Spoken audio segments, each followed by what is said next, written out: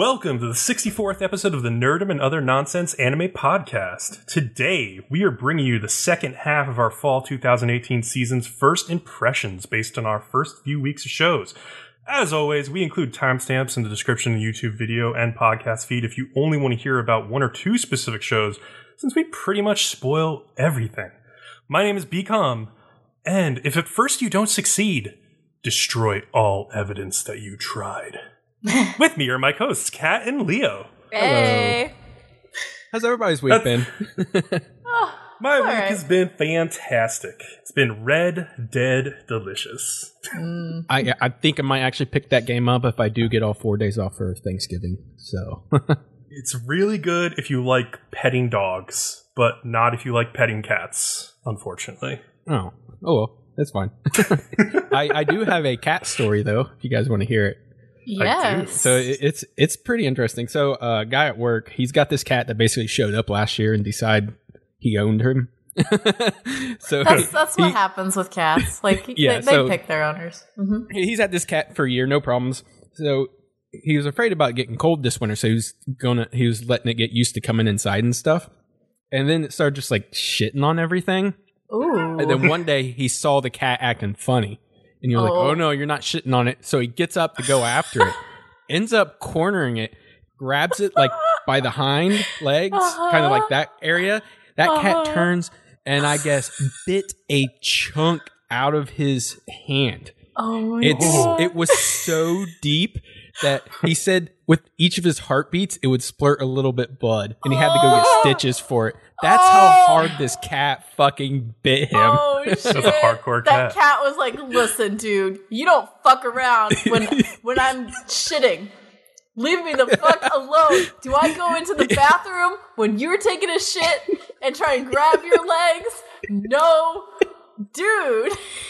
That's what that cat was thinking.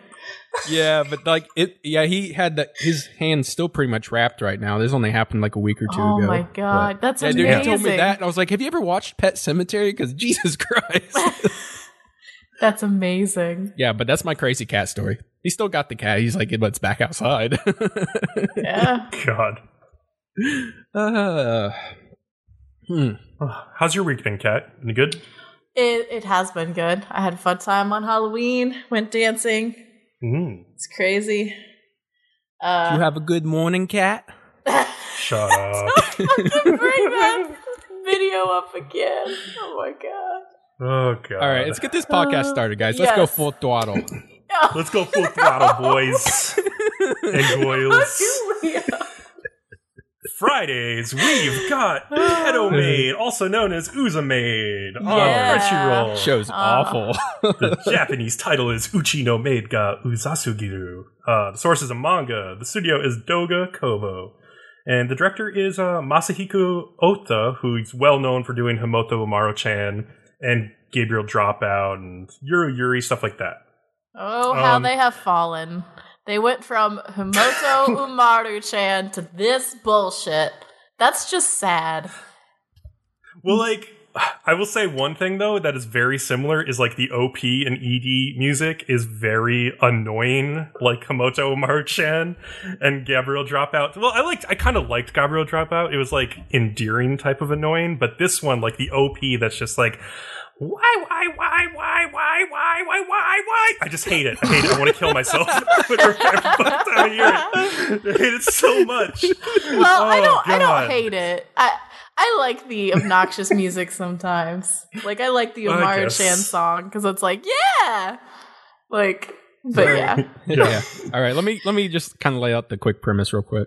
Okay. Sure. Bame is a retired military person. She has fallen in love with this very young and cute girl named Misha. She in a creepy love with this fucking girl. Oh, I'm getting there. She gets hired on as a maid and spends most of her time creeping on Misha. And the show takes it like a step further when she kidnaps Misha with her dad's permission and takes her camping. Then she openly admits to trying to force Misha to get Stockholm Syndrome. I was like, no, just fucking lock her up. I'm done with this. Yeah, but this is the person like crowd should be chanting "lock her up" about. this person. Yeah. Yeah, right. I also want to note the show does make a point of showing how super jacked she is. Like, you can play the xylophone on her abs, for Christ's sake. Yeah, it's pretty bad. Yeah. Ripped. Okay, so first of all, the first offense, in my opinion, is from the beginning, this bitch just keeps repeating that she wants a young white girl to dress up. Several times she repeats this. And at first I was just angry and offended. And I was like, why the fuck is this so, like, this emphasis? Like, it has to be a white girl. And then I'm like, oh, I took a step back from my own cultural context for a second. Tried to think like a Japanese person. I feel like this is probably because in Japan, like, dolls and stuff are like very, like, the blonde dolls, you know what I mean? She's thinking like she wants to Like dress her porcelain up dolls. like a doll. So she wants Yeah. like a blonde, like, doll-like girl to dress up. I think that's what she means. I think in Japan, this is probably not seen as racist. It's probably us thinking that this is... Isn't that weird how that works? Yeah, for sure. But it's still fucked up from our perspective. Rightly so. Oh, absolutely. Yeah.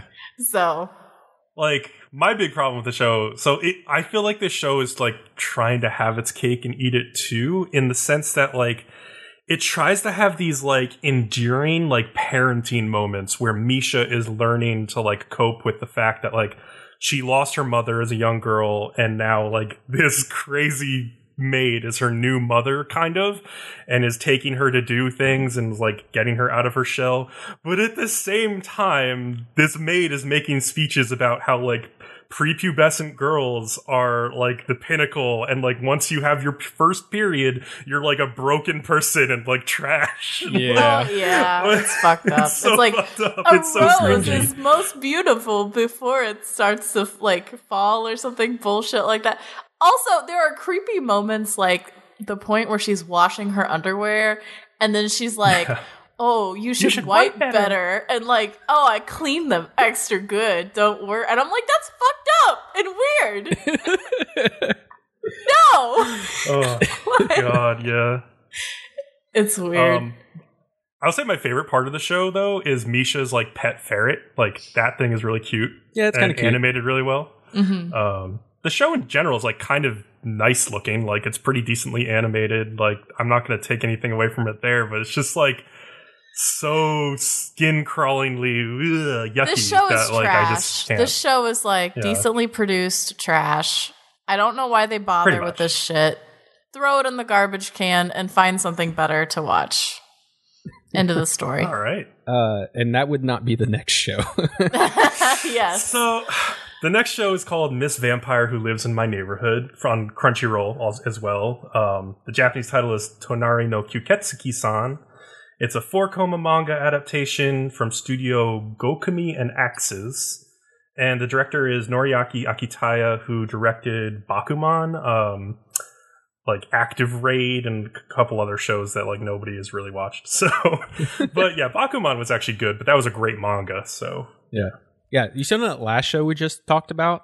Well, let me pitch this. What if Misha is a vampire instead, and Tsubame is a lolly herself? Yeah, that's pretty much That the was show. I watched these two shows back to back, and once I got done with this one, I was like, they're almost the exact same thing. It's really weird. Yeah, because the girl in this one, like, really likes dolls as well, Oh, like yeah. Akari. I and so noted she that. meets this vampire in the forest, right? Mhm. Named Sophie Twilight, which is okay. Sophie Twilight is a Sophie really good vampire Twilight. name, all right? I like that vampire name; it's really cute. Okay. But yeah, like, so she's like, "Oh my god, you look just like a doll," and like, I have all these dolls at home, and like, I want to move in with you, and like, yeah, it's honestly, because there's like no age gap, it's much cuter. Well, okay, there is actually an age gap though, is the thing with this Well- show, because Sophie as a vampire is 360 years old. Is it cuter though, it was Decom? like, Because now it's just prepubescent girls like crawling all over each other and being like, "Ooh, it's not sexual because we're young, but it's still sexual." Ooh, like it's Yeah, creepy. and Sophie even herself says, like, can't we just forget about age and consider me to be like 13 forever, like forever 13? I'm like, okay, show, I guess, but like, she's been living for 360 years, so like she kind of has the awareness of an adult, and it's like a little weird. I don't know, but it's like obviously the show just wants to have fun with the whole like cute little girls like all over each other, Yuri shipping, love triangles, blah blah blah. You know, I get a little icked out with shows like this where it's like, ooh, these girls haven't hit puberty yet, and they're all over each other. Oh yeah, it's a little. It's me. At least the Yuri bait shows that they're a little older. Like I can be like, well, it's Yuri bait, but that's fine. But like when it's too young, I'm just like, why? At one point it's also revealed that like Akari's whole family is like she is. They just love like little girls. Like they like show her mother specifically. And I'm like, oh my god, that household. Also, burn it to the ground with them inside. This girl's family did like just let her move in with the vampire, like just in the first episode. Yeah, they were just fine with it. They were just super laid back. They were totally on board. They were like, "You get to go live with a lolly? Of course." No, that is so bullshit, though. Like that would never happen. I don't know. And also, like the vampire orders all her blood online, so like the darker aspect of the whole vampire thing is just completely blown out the window. Like it's gone. Yeah, it's played for comedy mostly because they're like, oh god, they're so scared of her in there. And she's like, I'm ordering my blood off of Amazon now. Like, it's fine. I just wish that shows like this and Uzu made, like, couldn't we just all agree that we don't want them anymore? And then we could, like, save this money that the industry wastes on these every season and, like, put it into some of the other shows. So, like, Gurazini could actually be decently animated and, like, you know. Yeah. I don't know. I wish that was the case, but there is a decently sized audience for these shows who are willing to pay for Blu-rays and merchandise, and they know that audience is there. So I don't know. I don't know what's wrong with you, but I'm glad you exist. I guess. They're just looking at it from a business model perspective. Will this make us money? Yes. Then we're doing whenever it. I say things like this too, I'm aware that I've like started to sound old. And I'm like, what's happening to me? Yeah.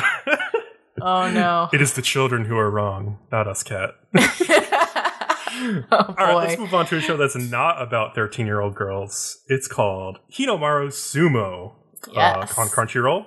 If they were 13 years old, it would be better. Just a bunch of 13-year-olds with their boobs hanging out, like with nothing on. Just... Yeah, you'd like that. All right. Yes, the Keijo was already made. So. Jesus. Studio Gonzo. The director is Konosuke Uda, who directed stuff like Lovely Complex and a bunch of One Piece. And there's also co-director Yasutaka Yamamoto, who directed Jutsu wa Watashi wa, which I like barely remember, and Servant X Service. So yeah, this is anime about sumo wrestling, basically. Like, the main dude, Hinomaru Ushio, is like striving to become a Yokozuna, which is the highest rank in the sumo wrestling world. Problem is, he's like a real pipsqueak. He's very short. He's like too short to even be like regulation high, like tall enough to become a Yokozuna. Yeah, but he's jacked. Yeah, he's totally jacked. He's ripped. And like he's on his way to this like school that is like sort of a powerhouse in sumo wrestling, but he bumps into this kid named Ozeki because he's lost, and who has a much more traditional like sumo wrestling build, like big belly, like big thighs. Ozeki, by the way, also is the name of the sumo wrestling rank that is second only to the Yokozuna. So he's, I don't know, I assume that's what his character is going to be, like the second to Hinomaru. And so Hinomaru is like so impressed by Ozeki, who's like built his own like outdoor like sumo wrestling ring, that he basically decides to just go to this different high school instead, like that he just ended up at by accident. But they get into trouble because these like delinquents have taken over the sumo dojo at the school, and they like want to fight, and then like Hinomaru like faces off against this like delinquent leader guy named Yuma, who's a karate champion, and Hinomaru pretty much just handles him, you know. Yeah. Oh, do you like that guy, Kat? He's okay. I don't know. So like this anime, it's not bad. I like the fact that it's covering a sport that like I've never seen an anime made about before. And And it's nice learning stuff about sumo, like, because I had no idea that if you touch the ring with like anything other than your feet, you lose. I thought it was basically just like Japanese wrestling. Yeah, I really like that learning about the sumo stuff. That's cool. Yeah, that is cool. I like how he's going up against like different martial art styles, like the karate guy, and then they introduced the MMA guy who wants to be an MMA fighter in the U.S. Yeah, the traditional sumo guy. Yeah. However, like. This doesn't spark for me, this anime. And I think it's because the challenge with any sports anime is to engage the audience with the struggle. It's very similar to shonen in that way, the sports genre is. Like, you want to, like, kind of know that eventually the main character will win, but still be super invested in them, like, fighting to get there. And, like, suffering with the losses and feeling inspired when they're training and everything. I don't know. And for this show, I think they make it too easy. Like, things just happen really easy for the main character. Like, he beats the thug in the first episode like it's nothing. And then in the second episode, he immediately beats the judo champ guy, like, super easily as well. And then they both immediately vow to join the club. They're just showing how, like, strong his resolve is. Because, like, that's what they're focusing on. Like, he's super dedicated to this. And he's, like, he's not going to let anything stop him. Well, because... And I get that, like, some sports anime are all about, like, the main character has so much talent. Like Major is like that, right? But when they do that, and it's a good sports anime, they'll put some, like, really difficult challenges in front of them. So even though you see the character is super talented, like, it's still hard. Like, and I don't think this is hard enough yet. Like, I'm not like, oh, no, you know what I mean? And so because of that, right. it's not as good of a sports anime. I think that's what it is. Because it has all the things in it to be a good sports anime, and yet it's not engaging. And so that's my hypothesis as to why. Like, what's happening here to make it not amazing. Because it's good, it's just not great. You know? This started off on the wrong foot for me, too. Because, like, literally the first scene of the anime is, like, a train groping where the main character saves this girl from this guy trying to grope her on the train. And then that girl is clearly going to become the club manager. It seems after the first couple episodes that I've seen, and I'm just like, that's such a cliche way to introduce like a romance or something. Like, it's so dumb. Also, like, there's another girl who's like the karate guy's younger sister, who's like a total ciscon, like a brocon, whatever. I don't know. She's like, I hate it's just, you. Yeah, like, you beat my brother. Yeah, exactly. And she's super pissed. But she's like, it's just generic is like the best way I can describe it. I don't hate it. Like, I don't love it. It's just fine. And I think you'll hear us saying that a lot today. Yeah. I think the bottom line is we think the show's fine, but it just didn't click. It doesn't have that special something. And I always hate it when a sports anime comes along and it's almost there, but it like isn't there. Because I like sports anime a lot. And I want to cover them. And we can't, you know, it's just not good enough anyway. I did go watch a bunch of sumo wrestling videos on YouTube after this, as I was like researching like Yokozuna and stuff, like on Wikipedia, and those were pretty awesome. I highly recommend checking out some sumo wrestling videos. But I thought it was kind of weird that like all of the sumo guys are super jacked, but like whenever I've seen sumo, it's they're like never big jacked. Fat guys. Well, I assume that they're jacked, on? but like they're jacked under the fat, so you can't see their muscles. That's what I always assume. Right. Yeah. You need that weight to push people around and also to like make it hard for people to push you around. So, yeah. Anyway, should we move on to another sports anime? Yes. Okay. So, Gurzeni Money Pitch Season 2 is on Crunchyroll. And it's from all the same people. Yeah, did either of you watch this, or is it just me? No, because I never finished the first season. I feel bad. But I didn't want to just jump in without finishing it. Yeah, so you're a big baseball guy here. Yeah, you were supposed to help me with these episodes. With some of it's fine. I got that. I will do my best to help you with what you say about it. Okay, so Gurzeni is interesting because unlike most sports anime, there isn't that hype factor that we were just talking about. It's almost I almost hesitate to put it in the sports genre because the feel is very different. It's so realistic as opposed to being like, we're going to beat this goal. You know what I mean? It's very like what an actual middle of the line player feels in the professional sports world.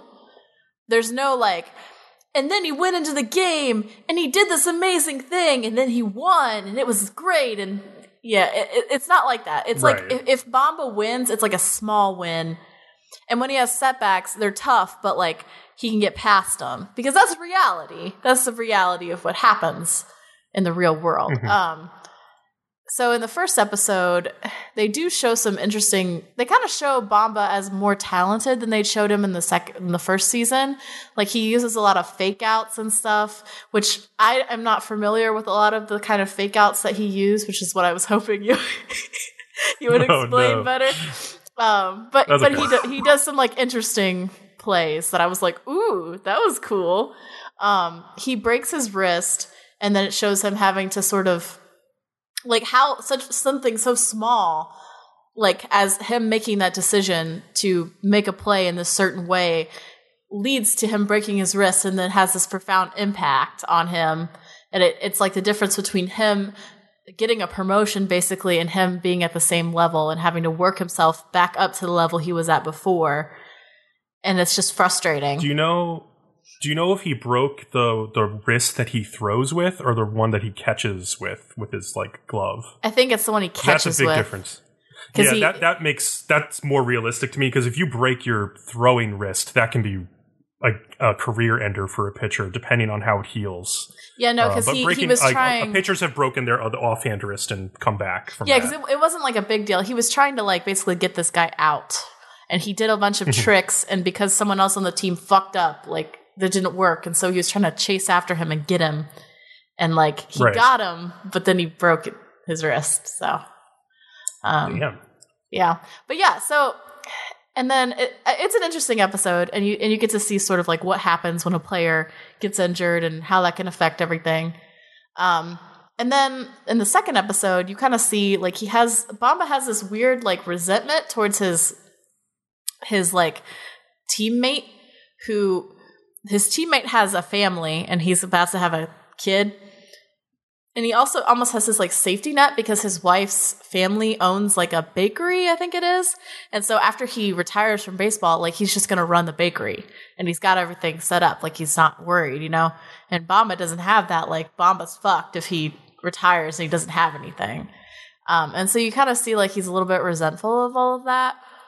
And that was interesting to see. I bet that is kind of hard for a lot of players because like the future is so uncertain. I don't know. There's one point in this episode, like in the second episode, where the guy finds out his wife, who's about to have a baby, is like gonna have a C-section, and they act like she's gonna die or something because she might have to have a C-section, and I'm like, it's fine, dude. Calm your tit. Like, I'm assuming C-sections are like just a lot less common in Japan or something, because he acts like she's about to die, and he's like, they're gonna have to open you up.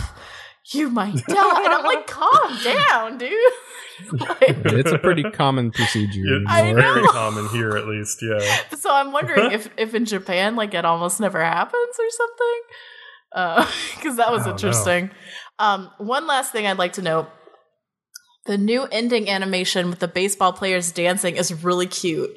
I would definitely say, if you're interested in watching the second season, just wait for the after song and like watch, because it's the same song, but they've done new animation for it. It's really cute.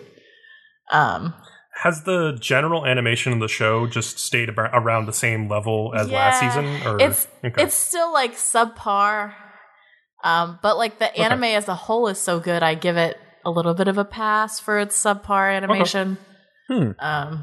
So I think that's fair. You know, animation isn't the end all be all of everything. You know, so yeah. All right, are we ready to move on? Mm-hmm. Yep. So next anime, Bloom Into You, which is airing on High Dive. The Japanese title is Yagati Kimi ni Naru, and the source is a manga.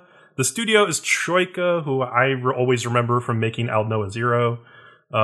Director is Makoto Kato, who directed The Beautiful Bones, Sakurako's Investigation. So, this is a story about two high school girls. One is a freshman named Yu. Not you. Sorry. Who gets recruited to be a part of the student council. at a school that takes like the student council really seriously. It seems like I don't know, like just super serious student council on this school. And she meets a girl who is running for student council president, who's a little bit older than her, named Toko Nanami, and they bond because Yu has like never felt her heart race for anyone who has ever like tried to like go out with her or like who's ever like had human contact with her. Like she just has never gotten excited in a romantic way about anyone. And she's like going around the school to find like the student council building, which is like way out in the woods on the school grounds. And she sees Toko turn down this boy who confesses to her. And as she's turning him down, she says like, I don't plan on going out with anybody who asks me out. It's not you. And then like lets him go. And so Yu confides in Nanami that she feels really apathetic about love.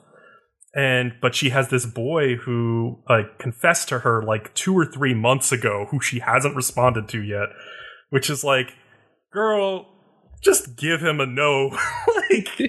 like at this point, like he's been waiting for months. Well, just they were also used to hang out all the time, like even out of school sometimes. So like they were best BFFs. They're friends. Yeah. So she'd been feeling conflicted about that, and Toko kind of helps Yu let this guy down. And then all of a sudden, at the end of the first episode, because of that experience, Toko's like, I think I'm falling in love with you. And I don't know about you, Kat, but for me, that felt like super fast. Did that feel fast to you? I mean, it was. Because, like, it did go fast. Yeah, the synonym of the show is eventually I will become you. So what they both found out is that they're both seeing themselves in each other, specifically how they both look at love. So, like, you know, they're both, their hearts got racing, and then, you know, to them, that's like, oh shit, is this it? So. Well, the thing is, like, Toko's heart is racing, and, like, Yu is kind of interested in the whole situation, but she's very much reserved in that, like, it's very one-sided, right? Especially as it goes on. Well, her heart racing moment was earlier when she saw Toka getting confessed to. Yeah, I suppose that's true. Yeah. I don't know, Kat, what do you think about the relationship between these two She's going to be disappointed I don't hate this show. Oh, well, I was sure that Leo would hate it, because, like, it reminds me of, what's that show from, like, 2 seasons ago that Leo hated? The romance show. Tsukigakure. Yeah. Well, that's more... Oh, that was more than 2 seasons ago. Yeah, that's way longer ago. But it reminds me of that, except between 2 girls. Like, it's very, like, shy and... oh, we don't know what love is, and we're discovering it and discovering, like, ourselves and growing up and all of that type of feeling. And so I imagine, like, there will be a lot of coming of age, like, themes to this anime, which is its own thing, and people really like that some. It was sudden, but I feel like they probably felt like they had to do the trigger quick so that they could get the audience interested. Because if they... yeah, I suppose, yeah. If they drew it out anymore, like, you're not going to watch the rest, you know? You only give a show, like, 1 or 2 episodes, and then you decide if you're going to watch it. So I'm assuming they needed to do something. So it makes sense to me why. So unlike a lot of other romances, why I don't like them is they always seem, like, superficial and just, like... I don't know, just don't like them. But these two actually seem like there's a depth to it. They're like, there was almost a rhyme and a reason to why their love may potentially work. I don't know where it's going, but I do like explodey things, so I probably won't rank this very high on my list.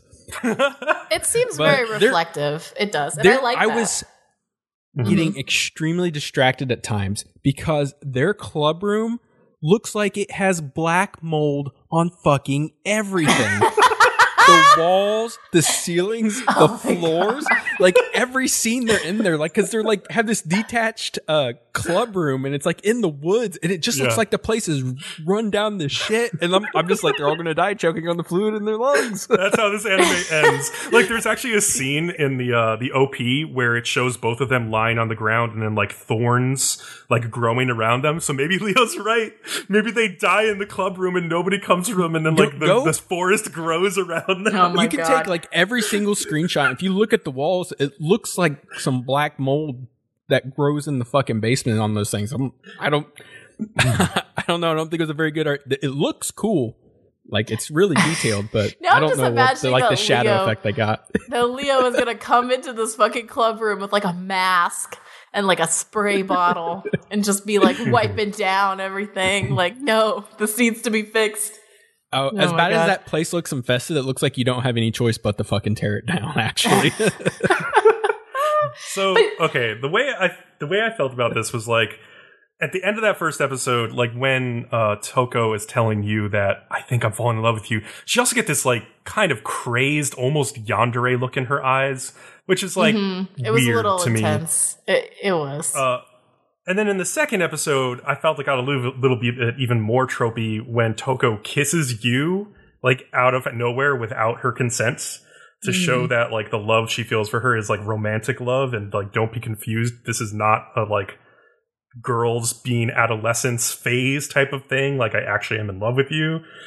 And like you has zero reaction to the kiss. Like, and that was kind of weird to me because like she has this inner monologue about how she feels like I should have been angry to have my first kiss stolen, but I'm not. But I'm also not excited about kissing her either. She's just really weird personality, and almost, I don't know, like almost asexual feelings about love, or at least I guess better way to put it would be pre-sexual. Like, she has not gone through a sexual awakening moment yet where she feels those types of feelings. Yeah, I just don't think she's ready yet emotionally to be there. Like, she wants to be. Like, my thought was, like, they both have these very idealistic, naive ideas about what love is that you have when you're young. And then as you get older and you are in relationships, you learn that things are not like that. You know what I mean? And you get more mature ideas about love. And so that's at play here. I don't know. Like, it's interesting. It'll be interesting what they do with it. It could be really good. It could be shitty. I'm just really in it. I'm in it to figure out how Yu is going to develop. I don't really care about Toko as much. Like, she's kind of interesting, but like Yu is definitely the fascinating character in this show, and I'm very curious like how they develop her character. Yeah, she needs some more progression with her character personality, I would say. Yeah. And that's what we're hoping for, I guess, is a good character progression. Yeah. Speaking of girls with absolutely no personality, Oh, Irazuku, no, Girl bitch. in Colors Oh, on Amazon no, Prime. bitch! You did that. Okay, we're gonna fight. The title in Japanese is Irazuku Sekai no Ashitakara.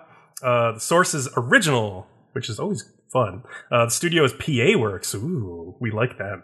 And the director is Toshiya Shinohara, who directed A Lull in the Sea, Red Data Girl, Black Butler, and a bunch of Inuyasha movies. Okay. So go ahead, Becom. Why don't you just smear Fine. some shit all over this fucking anime, and then I'll Vance, fight you. These two are going to go at it, and I'll just say I'm pretty much going to agree with everything BCom has to say. So Oh my I'm god! stepping away. I'm not getting caught in this crossfire. Okay.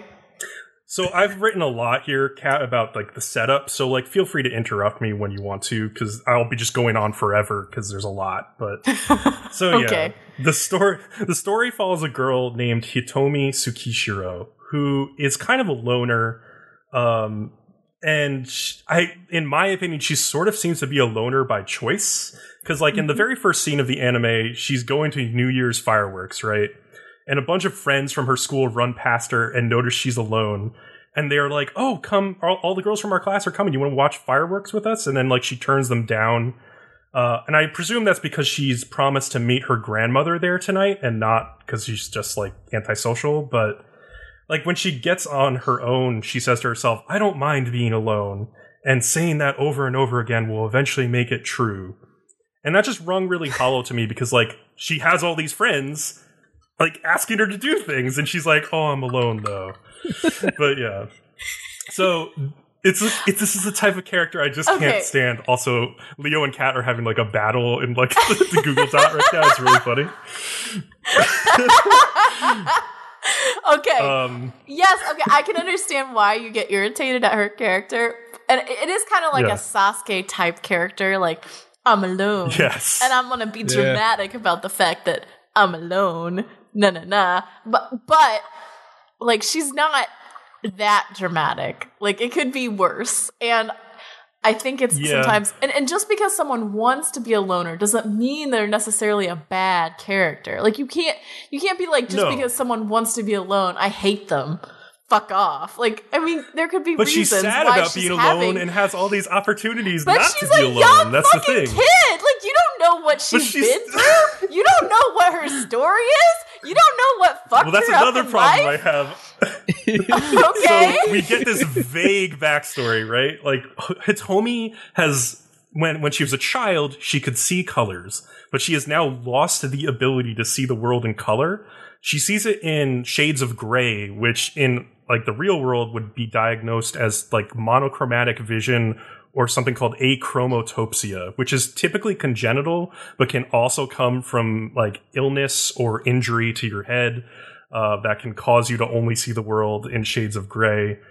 The anime isn't too interested in that. Like, it doesn't explain why she lost her vision. Okay, so this is my theory. My theory is this is like some sort of magic curse thing. And like, it's supposed to be like a emotional metaphor for some fucked up shit that happened to her, okay? That's my theory. If it's purely an emotional metaphor, I'll be a little bit pissed off. I would really appreciate it if they would kind of hook some of this magic into the reason that she doesn't see color, because otherwise it's just going to be bullshit, and I don't like that. I don't usually like it when the modern world type thing gets mixed with like, there's magic in this world, which they did here. But if they hook it in and they make it like, oh, this is the reason, then I'll be a little less annoyed. So that's my theory. I don't know about you. My theory is like, we don't see her parents at all in the beginning. We just see her grandmother, who seems to be sort of like in charge of her. So I'm wondering if something terrible happened to her parents, and that is all part of the reason. Yeah. So some fucked up shit happened. Like there's gonna be some like flashback scene with like her crying and like them dying in some terrible way. And that's why she sees the world in black and white. It's going to be like some Harry but only Potter. Sometimes. It's going to be some Harry Potter level shit that went down, and she has a curse, and that's why she can't see colors. Y'all. That's what happened in here. What? I want to say her grandmother pulled kind of a dick move when she's like, "You're going back in time," and she's like, "What? I'm going back in time." I'm like, that's kind of a dick move, even if your intentions are good. Because she even says like, "Oh, I'm sure it'll be sad for you having to leave behind like everyone you know and your boyfriend and all that." Like, and she doesn't even know if she has a boyfriend or not. And I'm like, how fucked up would that be if she had like friends and a boyfriend and everything, and she's like, "Oh, you'll never see them again. Bye, bitch, bye," and like just sends her back. What the hell? Yeah, so at least she does ask, and like, her grandmother has been saving up magical power from the full moon shining on this like amulet thing for literally 60 years. And so she sends her back 60 years in the past. Okay, but this better be a damn good reason. Like, if we find out this is all because like, oh, she has emotional problems and we knew she would have them somehow 60 years ago. And so we've done this just to make it so she works through her emotional shit. I'm going to be pissed off. I think this is one of those. I think this is one of those time travel stories where her grandmother knows that her granddaughter was in the past because it already happened. So she knew that she had to save 60 years worth of magical power for her granddaughter in the future. No. And the show is not going to be interested in explaining any of that. Or it could be interesting, and there could be some grand thing that she has to fix, and in the process, she fixes her emotional bullshit. That would be really interesting. That would be a good anime. Oh man, I really, I don't know. Like, so she goes back in time, right? And she ends up in this boy's bedroom, like, which I don't think is a coincidence. But you know that it was hilarious. Like, and no, it's not a coincidence, but it made for a really good time for the first couple episodes. Like, with her sneaking out the window, and everyone's like, ooh, they were doing the dirty, and she had to go out the window. It was great. And everybody's so bloodthirsty for babies to be made. They're like, no, nobody says it's a bad thing. They're like, it's okay, just have her come out the front door this time. Like his mom is like, yes, this finally, like, a beautiful girl in your room. This is all I've ever wanted. Like, I just wanted you to have sex. I'm so happy for you. Jesus. But yeah, like, so they're in like Nagasaki of 2018, and that's the past. Like, she comes from the far future. They don't do too much stuff with her being like, you know, stranger in like a strange time. Like, Well, they do the thing with the door. They do a couple things. Yeah. Yeah. And like how she expects things to be lighter. Like, somebody gives her a Band-Aid because she scraped her knees. She's like, what's a Band-Aid? Yeah. Stuff like that. Yeah. I like the door. Yeah, so like, I'm like, literally, it's one flip. Like, it's not hard. Like, she's sitting there and like trying, and I'm like, come on. I know you're a smart girl. You have a brain in your head somewhere. You can figure it out. Come on. Well, she was kind of freaking out at the time, so I let that slide a little bit. But yeah, like, yeah, it was funny. Know.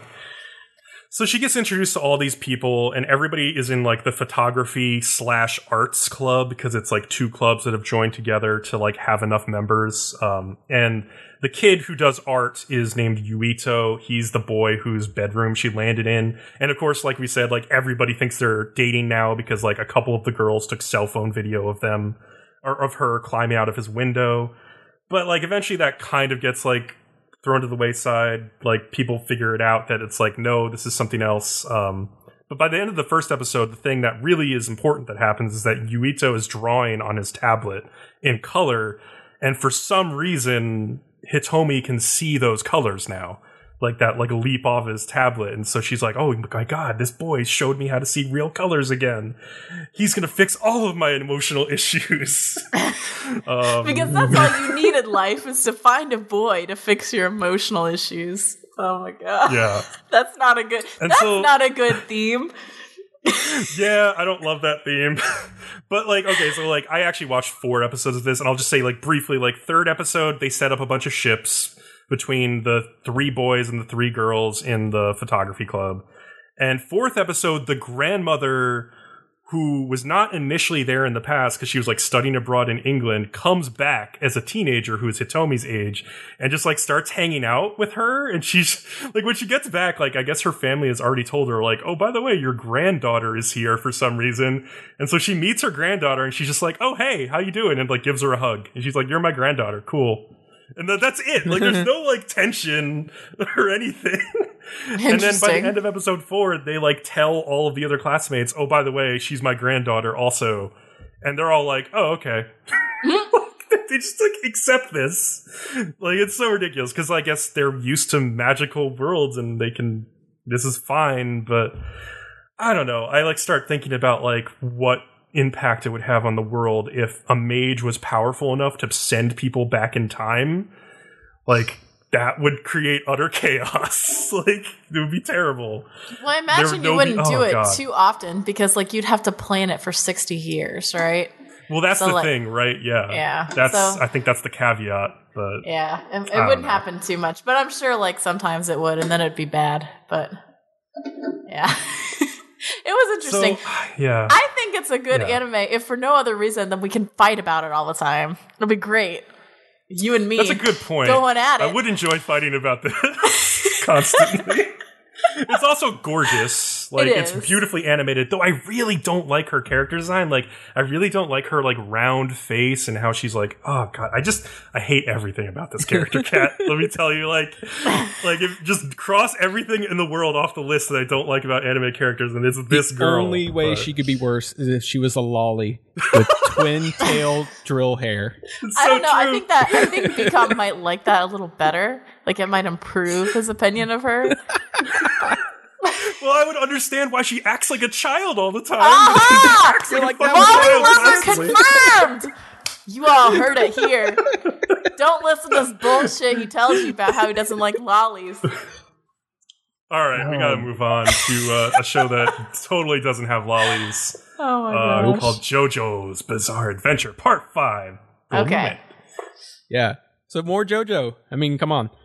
What's interesting is the character designs. They've moved away from like just everybody being super jacked to like a much more leaner look, which is interesting because everything Leo, before this, everybody's like jacked. What? I need you to tell me how hot the guys are in this anime. Like, how sexy are they? Well, they still follow the theme of being like this almost androgynous kind of in a way. But yeah, I mean, even though they're not as big as they are, they're still all like just sculpted muscles. They're all statues, chiseled statues. That's all they are. Like the animation from frame to frame, though. Like, could you drool over this and be like, that's some hot ass? Like, if this was your sexual preference, definitely for sure. Leo, do you want to lick some people after that? The girls in the show are definitely over everybody. But let's be honest here: either you're a JoJo fan and already watching this, or you're not. But pretty much, yeah. What they're doing for this part is they're following Giovanni, who is Dio Brando's son, which is extremely interesting. And if you don't know who Dio Brando is, he's basically the biggest antagonist in this series. The guy who was like, "It was me, Dio," like the quote. Yeah. Okay. It was me, Dio. Yes. Dio da. What's interesting, Kochi from Part 4, Diamonds Unbreakable, has already made an appearance in the show. So it's, I mean, all the parts are tied together. It's all still the same world, but not very rarely you see somebody from other than like JoJo himself come from a previous season. But Well, I guess I keep Kochi saying- is very popular. I keep saying eventually I will watch JoJo, and I almost did. I was almost like, maybe I can just jump in, and then I was like, no, I can't. I'd have to start from the beginning, and that would be a pain. You can. There's just only a couple parts here and there need to be filled in. But it's the show itself does usually do a good job. But like I would say, man, I mean, obviously I would love everybody to start from the beginning. But Because I keep seeing pictures of this show, like this particular part 5, and like the guys posed do look really hot, and like the comedy aspect of it, like the comedy that I've seen makes me want to watch it as well. oh yeah, they just take everything, and the creator just like goes nuts with it. I started on JoJo's Stardust Crusaders and was perfectly fine. So I think I've been making my way through the first season. Like I finally got past like the first arc, which I didn't like very much, and into the second arc, and I already like it so much more. And then I just jumped into a couple episodes of season, 5 to just see what it was about. Yeah. And going from like part 2 to season 5 is such a like ridiculous jump because like the stands are so crazy. Like there's barely stands in part 2. Like that basically shows up, I guess, in Stardust Crusaders for the most part. Yeah. And so it's like such a different tone that I was like, okay, I need to like have seen what led up to this. So I'm going to keep working my way through it. But yeah. I was like, wow, this is nuts. So, Kat, have you watched any JoJo? No. See, that's the thing. So I've been like giving it side eye for a while. Like I keep looking, like seeing like a clip and being like, that's amazing. And then being like, I want to watch it. And then there's always other things I have to watch, like Hunter x Hunter and such. So eventually I will get to it, I'm sure.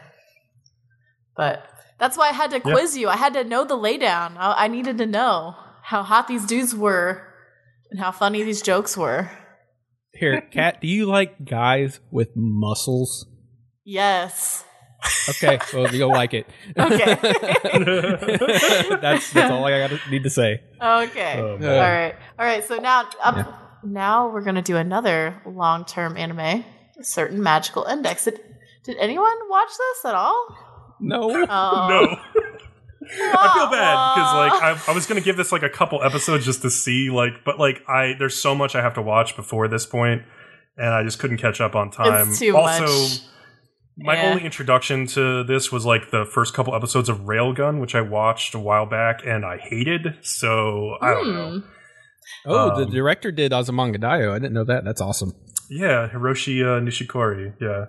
Well, apparently we all fucking suck ass. We're sorry. Apparently. I don't know. This is a super popular light novel series, and there's a huge fan base. Y'all know that if you watch the rest, you're going to watch this. It's fine. Yeah. Keep watching it. I know like some of our fellow podcasters, like Brains at the Trash Pandas, like has watched all of this. Like he'll probably do a review on this. Like go listen to him. He knows all about Index. So yeah. Let's move on. Okay. Boarding School Juliet. If he's on alive. Amazon Prime. Apparently. He's probably fine. He probably didn't die. He may have had a workplace incident, but today. We're not sure. I mean, he'll survive. He always does. He'll survive. He's made of iron. So yeah, Boarding School Juliet's next show, Amazon Prime. Japanese title is Kishuku Gakko no Juliet. It's a manga.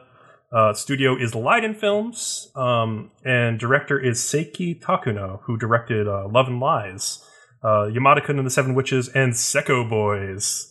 So I feel like the scene at the very end of episode 1 is like the perfect, like snapshot of what this anime is going to be. So like they're screaming at each other. You know what I'm talking about? Right. Like they're like, we're going to battle again. And like the two of them, so it's like a Romeo and Juliet, foil or whatever. No way. And they're like, we're going to battle again. The two factions are going to go at it. And like, as they're about to do it, like the one guy, they've just confessed that he has just confessed his love to her the night before, and they've agreed to start going out. And like the camera goes to his face, and his face is just like a big dumb love mask, and his eyes are just hearts, and he's just like, I love you. Like dumbly, as they try to fight each other, pretending they're not dating. That's basically this anime. Yeah, it's weird because it's Romeo and Juliet, except it's not. Because like in this version, like in real Romeo and Juliet, like Romeo and Juliet have never met. But here, like this Romeo has been in love with Juliet ever since they were kids, and they've been hanging out the whole time. Well, at least but it like makes she's like more a huge sense. tsundere towards him. Because at least like they're older. Well, okay, because like if they literally had just met, like that makes no sense to me. People don't just like fall in crazy love with each other. Well, okay, sometimes they do, but it makes more sense if they've known each other. Okay, I know, but then just don't call it Romeo and Juliet. But it kind of it's like know. that forbidden love thing. Yeah, but it's true. And like the warring houses are these dorms at their boarding school. It's like the black doggy dorm is the Montagues, and the Capulets are the white cats. I don't understand why they made it the white cats and then the black doggies. Like, why not the black why dogs? not like the white kitties? Like, yeah, I was like, why is only the dog like cutesy? Why I was did like they do? bothered by that. I don't know why. I know, I was too. I was like, what the fuck is this? Wait. Thank you, God. VCOM. We were on the same page for once. High five. I didn't even give it a thought. I was just like, yep, that's their names.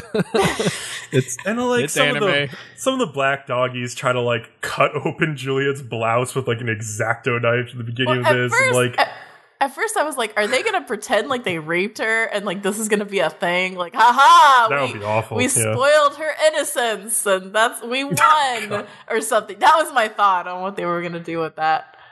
But I'm glad that's not how it turned out. Romeo comes to her defense, but like he kind of tackles her off, like away from them, and so she's not like sure if like he attacked her or if he kind of like is protecting her, and so she asks him that night, and then that's what Kat was talking about earlier, where it's like she's a total tsundere, and he's like clearly in love with her, and then they have to like figure it out, and like that's how like the rest of it goes too. It's like they each have like she has a guy in her faction who's like fawning over her, and he has a girl in his faction who's fawning over him, and they're both kind of jealous, and they're both like Juliet and Romeo are trying to keep it a secret that they're actually in love. I will say one thing going for the show is the girls are pretty cute. Like, especially like Juliet's pretty freaking hot. I'm not gonna lie. It's like probably, that's definitely a point in its corner. It would probably be a good anime to like put on in the background while you do dishes. Yes. But it's not amazing. Let's put it that way. It's pretty funny at times, though, too. It has some comedy. Yeah, it's got some decent comedy chops. Like it's not like by any means like a bad show. Like it would be a fun show to watch, like especially group watch with a group of friends or something. It'd be fun. Mm-hmm. But yeah. Unlike this next fucking anime called Gakuen Basara Samurai High School, which this fucking show. This show's ridiculous. It's ridiculous. Okay, it's ridiculous. And the way that it's ridiculous reminds me of like the current political election. Like the whole thing from the beginning is like a chaotic, confusing mess. The plot of the story, they don't even explain to you very well. They just kind of like go in and they're like throwing little bits at you like in random ways that you're like, wait, what? What's happening? I don't understand. People are shouting things. People are fighting.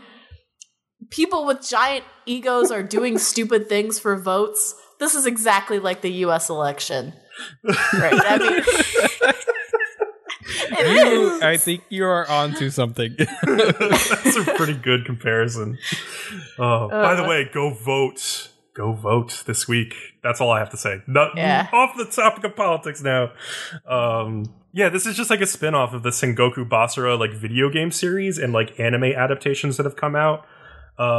Which are all about like, you know, the leaders of like Japan during the Sengoku Jidai Warring States period, except now they're in high school, and like Date Masamune is like the leader of the baseball club, and like another one is the leader of the soccer club, and they have to fight each other for control of the field, and it's like, okay, this is dumb. Like this is so chaos. dumb. It has also, no plot. While I'm watching it, I'm like, are they competing with Black Clover to see how many yells they can get into the fucking episode? Oh my god! When you went to go watch it, I go for fun. Do a yelling counter while you watch it. It was a lot. Okay, but we should have known the moment we saw that the director made 18IF, which was one of those god awful pieces of shit that has ever had the sad... Okay, he only made episode 5 of it. I don't remember. I think episode 5 was the one where the girl had like the eating disorder or something. I don't know. I understand some people liked it. It was weird. Okay? It was not good. Kat, BCom and I both liked it. We both gave it. I know, Kat. Well, you're you guys are we weird. Like that show. I love y'all, but you guys are weird. That show was weird. Okay? That show was super weird. I think we liked the weird things it tried to do, and we kind of laughed at the times it failed, basically. I can understand sort of like laughing at a show and watching it because of that, though. But you have to admit it wasn't great. Man, I wish I knew what episode that was. I would tell you what we gave it. I don't remember, but yeah. So, Sengoku Basara. Maybe if you're really into it. No, don't watch it. I always put like 18IF in the same category as like ED Live. You remember that one? That bullshit one? Oh, I didn't watch that, but I know the show. Yeah. Oh, honey, I try. I watched like 2 to 3 episodes of that, and I was like, why did I watch this? Yeah, that category of anime where you're sad that you wasted your life and you cry a little on the inside as you think about it. Well, now that we've wasted our lives, let's take a short break. To listen to our fellow podcasters who also regularly waste their lives talking about anime and wrestling and other things. All right, we'll be right back. Bit. Yeah. Hey. Warning, the following clip may contain descriptions of explicit behavior conducted by Bishi boys. Now, that's not to say he didn't get physical. Quite the opposite, in fact. Our boy Kent was researching all the ways to please a woman. Pulled his lever. And he put some of that learning into effect, if you know what I mean. Let me give you a scene from the show that I really quite liked. My research shows that women find it pleasurable if men place their fingers here, then apply some pressure and begin to rub that area. Do you enjoy that? Is it giving you pleasure? Please respond. I need verbal... Please respond. I gotta get this out. Get it out. Please respond. I need verbal confirmation that this is something that you enjoy. Heroine Sadie tells him that it's hurting her as he's rubbing her too vigorously. Ow. Despondent Ken removes his fingers and looks at them. Perhaps I applied too much pressure. Don't worry, Kent. Head pats are difficult to master.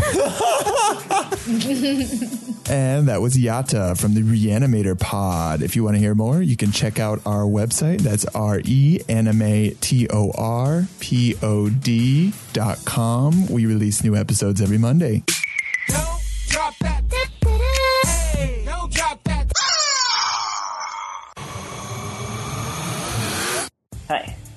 Hey. Do you like wrestling? Whether it be in a bar, an arena, some weird place in Asia, or in a stadium? Or the occasional penis plex? Well, if any of these things might tickle your fancy, anywhere in between, from penises to wrestling, you can come and check out our podcast. Our podcast name is Smack It Down. We talk all things WWE, New Japan, anything else in between. I'm Jay Silver. I'm Corey Gold. And we look forward to you joining us. Happy Rusev Day. Happy Rusev Day indeed. The Trash Pandas bring you this nugget from another trash can. What happens when Brains and Bullets discuss episode 2 of One Punch Man? Pretty much gene splicing heads. They will Yep. they will splice genes. They have a cyborg gorilla. They have a frog that walks on 2 legs and communicates at long range. Like they got. You think they splice The Lion King? Yeah, they have the lion. They have a f***ing lion, beast king, and Simba. yeah, he's f***ing Simba. I don't mean he's f***ing Simba. I mean he's f***ing Simba. We at Trash Pandas Watch Anime dig through the trash so you don't have to. You can find the Trash Pandas Watch Anime podcast on iTunes, SoundCloud. You can also follow us on Facebook and Twitter where you'll get live updates from what we do. And we're back.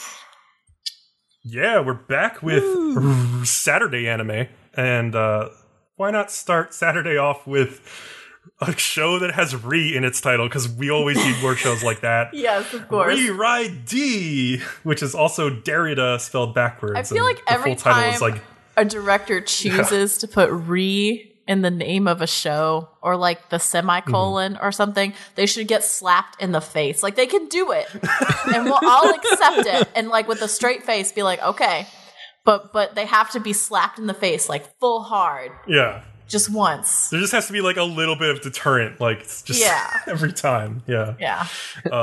Make Derrida sure they're who dedicated leaves to it. This is airing on Crunchyroll, and it was kind of weird the way it came out because it premiered on September 22nd with the first 4 episodes all at once. I guess they wanted to like put all of that out there to get people interested. And then on October 3rd, it started again with episode 5. And it's like literally as we're recording this, there are 9 episodes of the show already out. We've watched a couple of them. So Jesus. It's an original anime from Studio Geek Toys, which is a it's new a little studio. interesting. Yeah. Interesting name.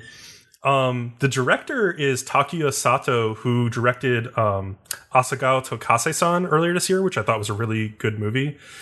Strawberry Marshmallow, Selector Infected We Cross, Steins Gate.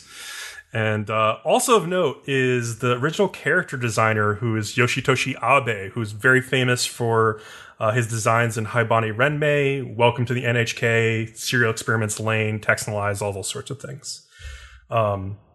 So yeah, this is like a sci-fi show where this guy in the past had like created these like killer robots. Okay, basically. but he didn't create the killer robots. His dad and his dad's business partners have created these like robots, and they're not killer robots. They're like robots that can help you do like anything. Almost like there's a lot of sci-fi like this, right? Like the anime is interesting in that it has a very sci-fi tone that reminds me of a lot of sci-fi things that are not anime.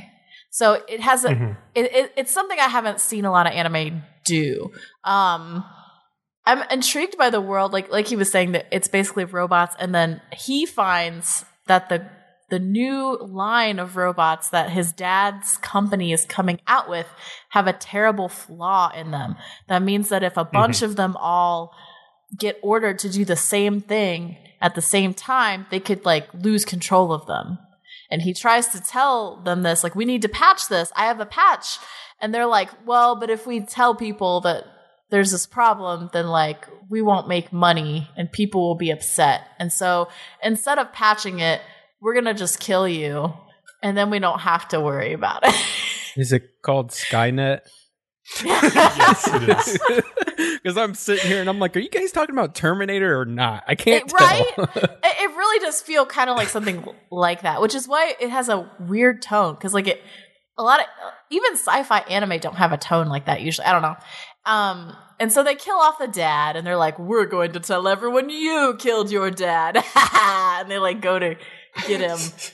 And he's like, oh no! And he like runs away and somehow ends up in this bunker where he's like, oh, I've gotten into this bunker to hide, but it froze me in time. And then he wakes up and it's been like God knows how long. And, you know, it's the future. I think like 10 years though. just long enough for the little girls who he knew in the past to be of age. Oh yeah, to be hot. Is what I noticed. Yeah. Oh, God. So I will give them credit that like the scene where he goes into the bunker and like then the time travel happens is really artistically done. Like I gave them credit for that. Like the angles and the way they handled it was well done. Even before he makes the time jump though, the way that he somehow is really close with this little girl, even though she's a little girl and he's an adult, is weird. Like, why the fuck is he so close with that girl? Like, he knows the dad, but like, there's really no reason for him to be so close with her. And doesn't like his sister say something like, eventually you're gonna be my sister-in-law or something? And I'm like, how the fuck? What? Like, she's so young. What? Like, it was weird. And creepy. It was weird, yeah. And like the way it felt like the author knows like, oh, this character is going to be important in the future timeline, so I have to set them up now, even if it's really awkward to do that. You know, that's what it comes off like. Yeah, it's creepy. Like you shouldn't. I don't know. That part I didn't like, but I will say that the setting is something new that I haven't seen in an anime before, and so it is notable for that. So now you can say all the things you hate about it, BCom. Go ahead. I think my main issue with it is just like I think the animation looks real jank a lot of the time. I think some of the CG stuff with like the car is decent. Like it looks pretty decent. Not as good as like the fucking awesome CG car in Double Decker or anything like that. But it's kind of fun as they're like running away from robots and stuff. And it's kind of funny that like the evil corporation guy is basically like young Donald Trump. And he's like completely incompetent. And like, I don't know. I get a kick out of that. Like, so I kind of like that aspect. But I just haven't, like, when they introduced like the other characters, they all kind of felt like tropey to me. Like there's like the mercenary guy and he has this little girl with him who's super cute. And then there's the other girl who is like friends with the little girl he knew from the past, who's now an adult now. And like she's gonna help him find her. And it's just like, I don't know. It's interesting, but I'm just not sold on it. And I guess it also just, it's weird because like the way we do our release schedule, like we want to cover things like by week basically. And this is so far ahead of us already. It'd be like, oh wait, what do we cover like episodes 4 through 9 next week? Like, no, that doesn't make any sense. Jesus. So that would make sense. I don't know. We have to think about that one, I guess, basically, because it's interesting, but I don't know if it fits our podcasts. Yeah, we'll have it to might discuss not it. fit. I don't know, but like if you like sci-fi a lot, it might be something to try out just because it is so different. But be aware that there's weird young girl hentai-ness. Yeah. But that was definitely the weirdest part, though, where I am, and then I think I've got 3 episodes in. He hasn't met the future version of that girl yet, so if they're gonna be like a love interest or something, they haven't gotten there yet, so I don't know. But hopefully they won't do that. You know, that would be weird. oh, but you know they're gonna. Don't even pretend that they're not gonna. Come on, this is an anime. I don't want to say I know, the signs. but I know. This is like when you go into the jungle and you see someone come out and they've got like a fever and you're like, hopefully they don't have fever and I hope I don't catch it, but you know what's going to happen. You've seen the movies too many times. Yeah, anyway. All right. That was let's move on. Release the spice. All right, let's release that spice. Let the spice flow. Airing on High Dive. This is also an original anime. This was the best premise they could come up with. Studio Le Deuce. Director Akira Sato, who's a brand new director. Who, honestly, the directing in the show is not bad. Like, so that's good job for that guy. But, all right, this is a show about a bunch of high school girls that are secretly spies called Tsukikage, who fight to protect their city along with other spy agencies around the world against an evil criminal organization called Morio. The main character, Momo, is like your everyday high school Genki girl, whose father was a police officer who died, like I would say in the line of duty. They don't like make it like completely clear, but it seems like that's what happened. Yeah. And she basically hopes to follow in his footsteps in protecting her city one day. And she gets the chance to do that when she's recruited into the Tsukikage, when her fellow classmates figure out that she has like very keen observation skills, along with one really weird but useful skill. So she gets invited by her classmates to this cafe, this curry cafe called Wasabi. And at one point during the conversation, like one of the girls is like leaning towards Momo, and Momo just straight up licks her on the neck. And I was like, when that happened, I was like, whoa. What the fuck? Yeah. It feels like they made her ability, like licking people, to like find out how they are, just so that she could constantly lick and kiss like all the other fucking girls in this anime to be like Yuri-ish. That's all it is. Yep. It's bullshit. 100%. Yes. Yeah. This anime is actually very Yuri, like as it gets on in the episodes too. Like of the anime we covered last episode with the guy and the drool. Why they gotta come up with these bullshit excuses for characters to kiss all the time? Ulysses. Yeah. Come on. I think this show is better than that one for sure because it's like more fun. Better. Yeah, but it's still not. So amazing. the question is, Kat, would you rather have a guy lick your face or drool into your mouth? That's not even a question. First of all, I've had both of those things done. It's gross both times. But at least when someone... First off, I've had both of those done.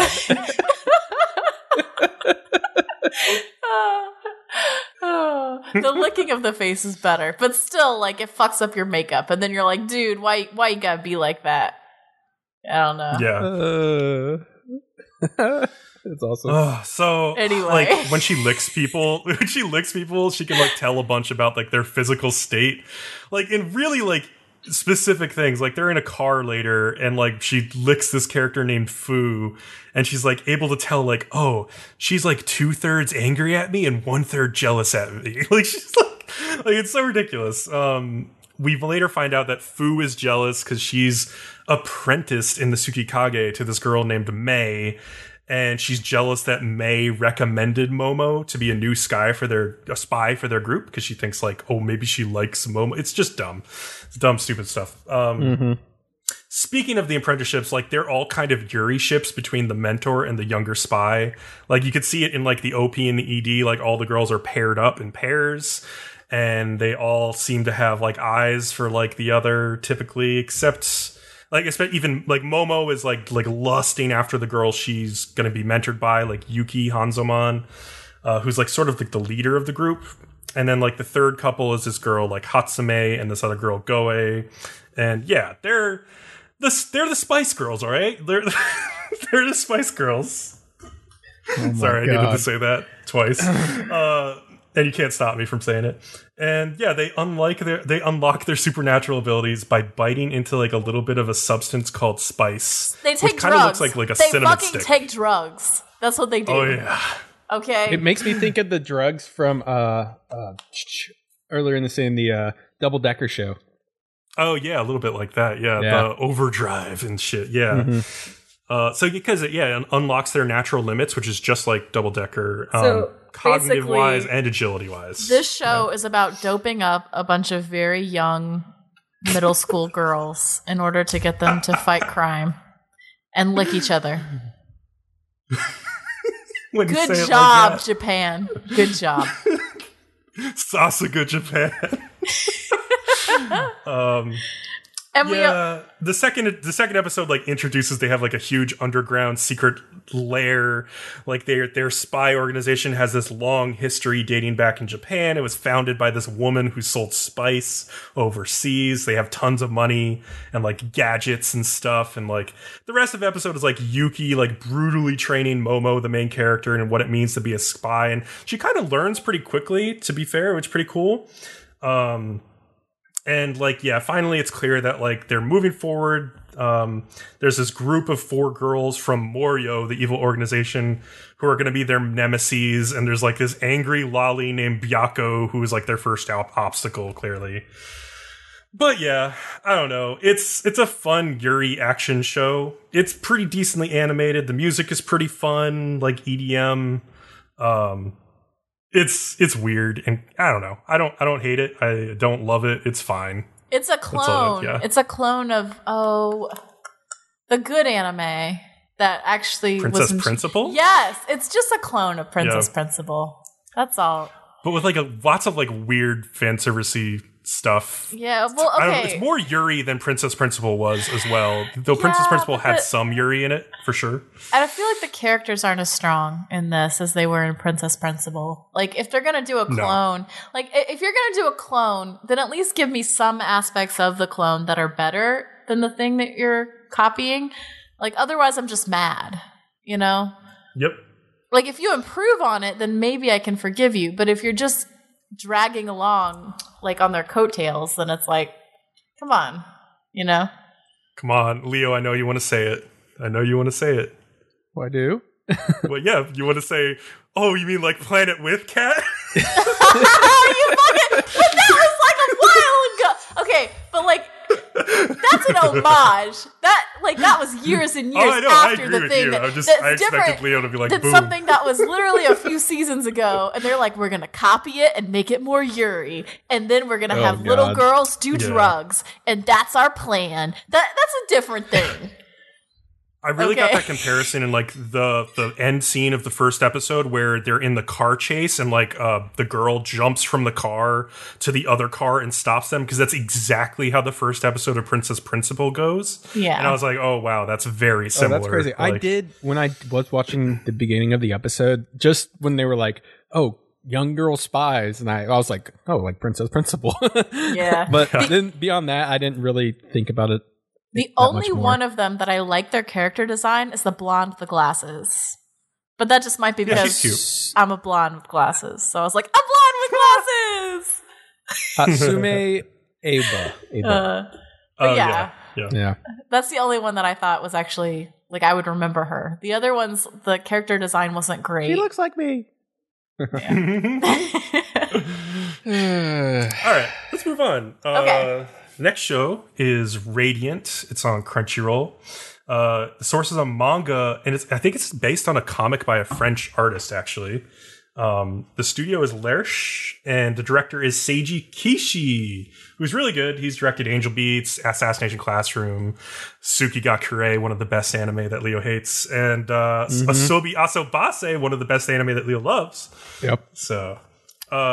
it's true. Yeah. He's a hit or miss guy. I mean, more hit than miss, I would say. But yes. So yeah, it basically follows this boy named Seth, who is a sorcerer. He is known to normal people as an infected, because in this world, like, people who have come in contact with these monsters called like the Nemesis and live to tell the tale are these sorcerers, basically. And so a bunch of people like discriminate against them because like sorcerers typically like bring bad tidings or like things to their villages. And so he's really like heavily discriminated against. But yeah, he wants to be a hero. He wants to, I think, discover like the homeland of the Nemesis and figure out like what his powers are all about. And yeah, I don't know, like it's pretty generic shonen, but I didn't think it was too bad. Like it was actually pretty decent. It's hard to tell where it's going for the first 2 episodes, but the art and animation was like real clean, pretty good. I just don't know if I'm like hooked on the like premise, because it feels like not very different from many other things. Also, the monster looks like No Face from Spirited Away, and I couldn't get it out of my head the entire time. Yeah, I could see that. I could see that for sure. I actually really like this. I didn't like it quite as much as a Karakai Circus, but almost as much. Right, yeah. I think it's a good shonen. There's not a ton these days that come out that are good shonen. I don't know. I'm going to give it a few more episodes at least. Like, it's not amazing, but it's definitely something that I'm enjoying, and it's decently done. And I like all the character designs. And, you know, it's a shonen. I like shonens. So... yeah, this is a good season for shonen, like, in my opinion. Like, there's a lot of shonen shows, and I'm like, okay, this is pretty good, actually. Like, I would definitely watch more of this. I feel like there's more shonen shows than usual, too. Yeah, and just like not like necessarily like the big long running ones. Though I guess like Fairy Tail is back, but like I don't know. Yeah, I don't know. Yeah. I don't have much more to say about this. Anything else, Kat or Leo? I would just say if you like Shonen, I would give it a few episodes because it's a pretty good one. Okay. I think it being in the same season as Karakai Circus makes it not stand out as much, but it's good in its own right. And it should be. Circus is killing it. Yeah. So if you like American loggers or lumberjacking in general, you might like this next show. Yeah. Sword Art Online, Alicization. The source is a light novel. The studio is A1 Pictures. The director is not the director of the first couple seasons of Sword Art. It is instead Manabu Ono, who directed The Asterisk War. Also, the Irregular at Magic High School. Were you getting flashbacks? The Asterisk War is, man, that show. Man, that's bad. So yeah, Kirito, that old dog, he's up to his shenanigans again. This time, he's testing out a new prototype of full dive VR technology for a company literally called Wrath. It's like, Kirito, they're called Wrath. Like, Asuna's like, well, Wrath is actually a creature in Alice in Wonderland. But I'm like, Asuna, it also sounds like the word wrath. Like, tell Kirito to stop this shit. Oh my god.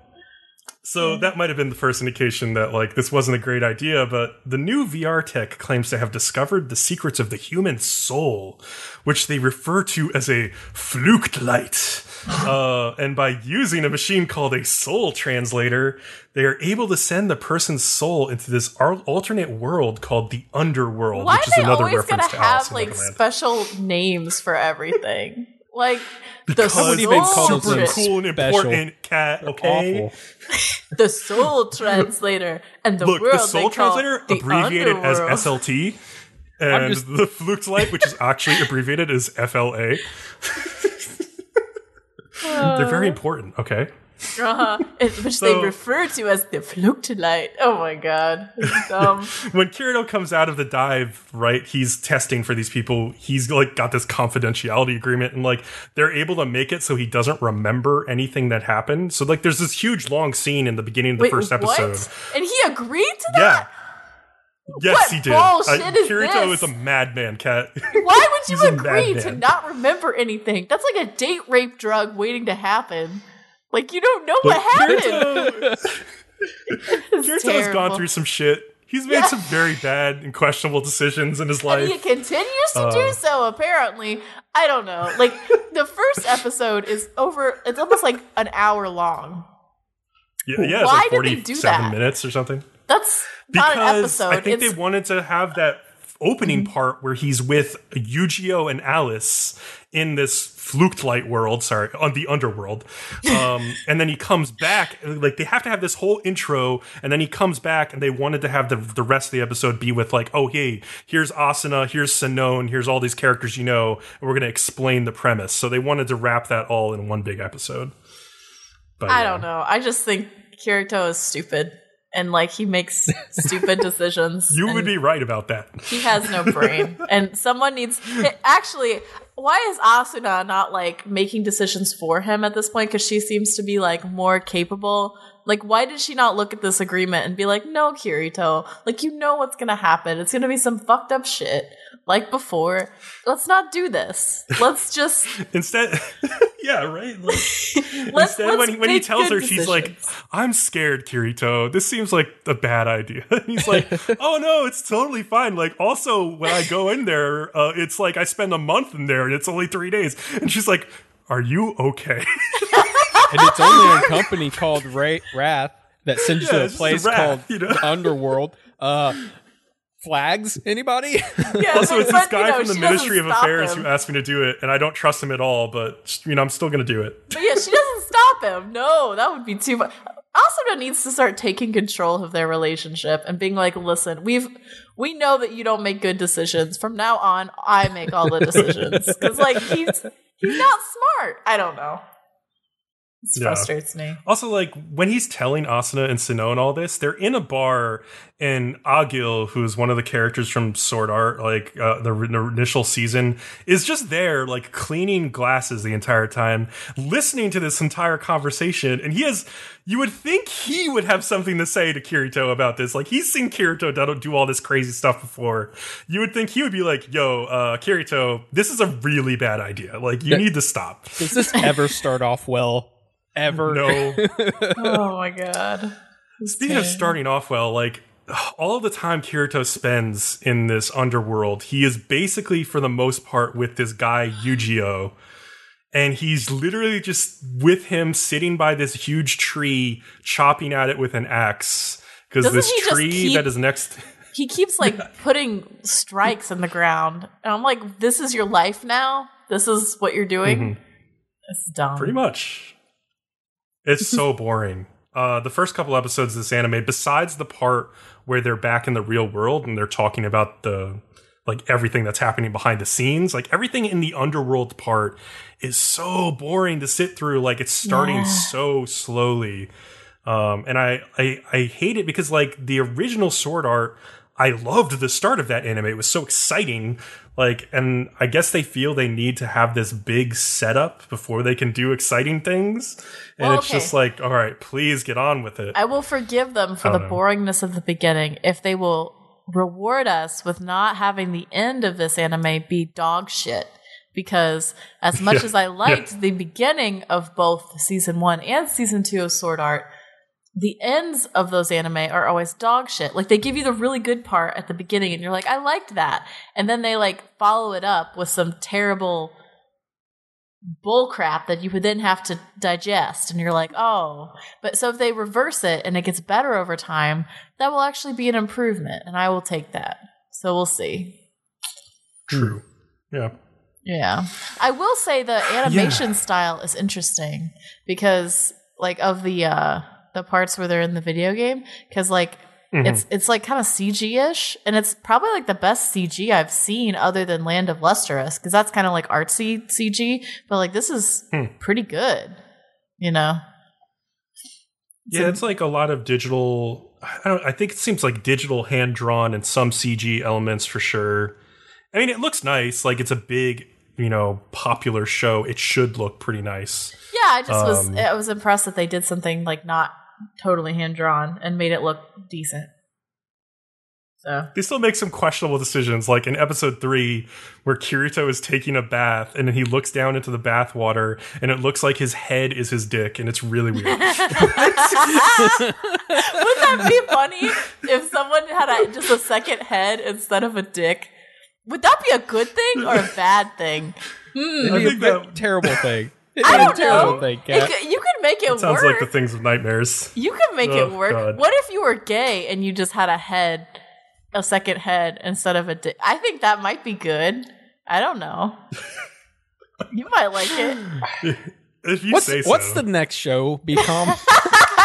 Yeah, I guess we can move on. Sword Art, like, I'm worried that it's just going to be chopping trees for 40 episodes, but I assume it's going to get better. What would happen when you had to zip up your pants if you had a second head instead of a dick?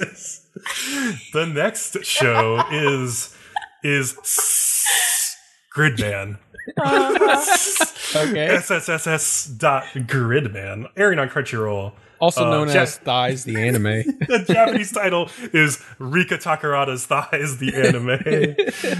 The source is it was actually from a live-action tokusatsu TV show originally, which is kind of cool. That's really interesting. Yeah, like an Ultraman type show.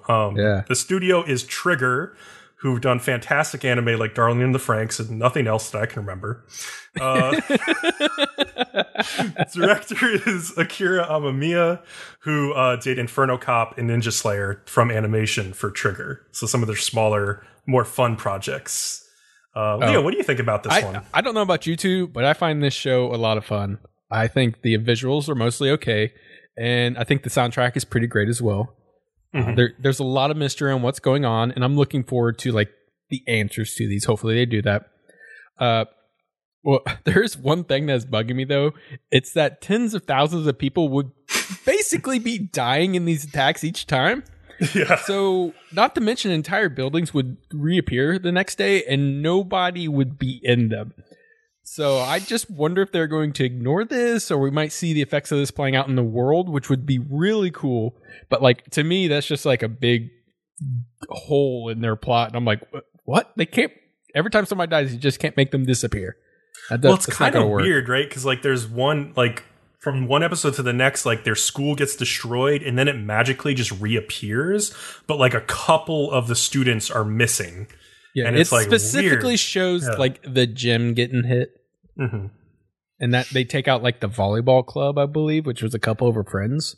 So like I feel like it's kind of just isolated to the volleyball club practicing in the gym at that time. So that's why they're the only ones that disappeared from the school. But like I said, when you see the monster battles, they're destroying entire blocks. Nobody is surviving this. So I don't know what they're going to do with it, but I think it's pretty awesome. I really do like this show. Yeah, I don't know. Yeah, it's like it's okay. Yeah.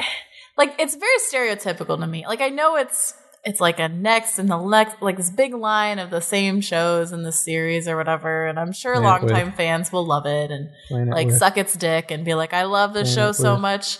But like, Line it with. Oh, fuck off! Oh, you know what? This is nothing. I couldn't tell what you were saying until the last time you said it, Leah. I don't even know.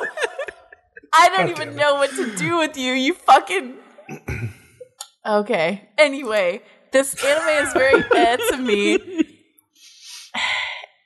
I don't know. It's a stereotypical boy who loses all his memories. He gets a mysterious power. He finds out he can control this mecha thing. It's very formulaic. Like I said, I'm sure people who love the series will love it. Wait, are you describing Planet With or You know what? You know what? I'm gonna hit you in the fucking face. We live in the same state. I can do it. Look, this can't be Planet With because there's a girl who looks like she's not wearing pants the whole time because she has a long hoodie. You know what this and doesn't short have that Planet With has? Like plot and like thought and philosophy. That's what this doesn't have. I disagree. It has both plot and thoughts. It has thoughts. It definitely has thoughts. Big TH for those thoughts there, yes.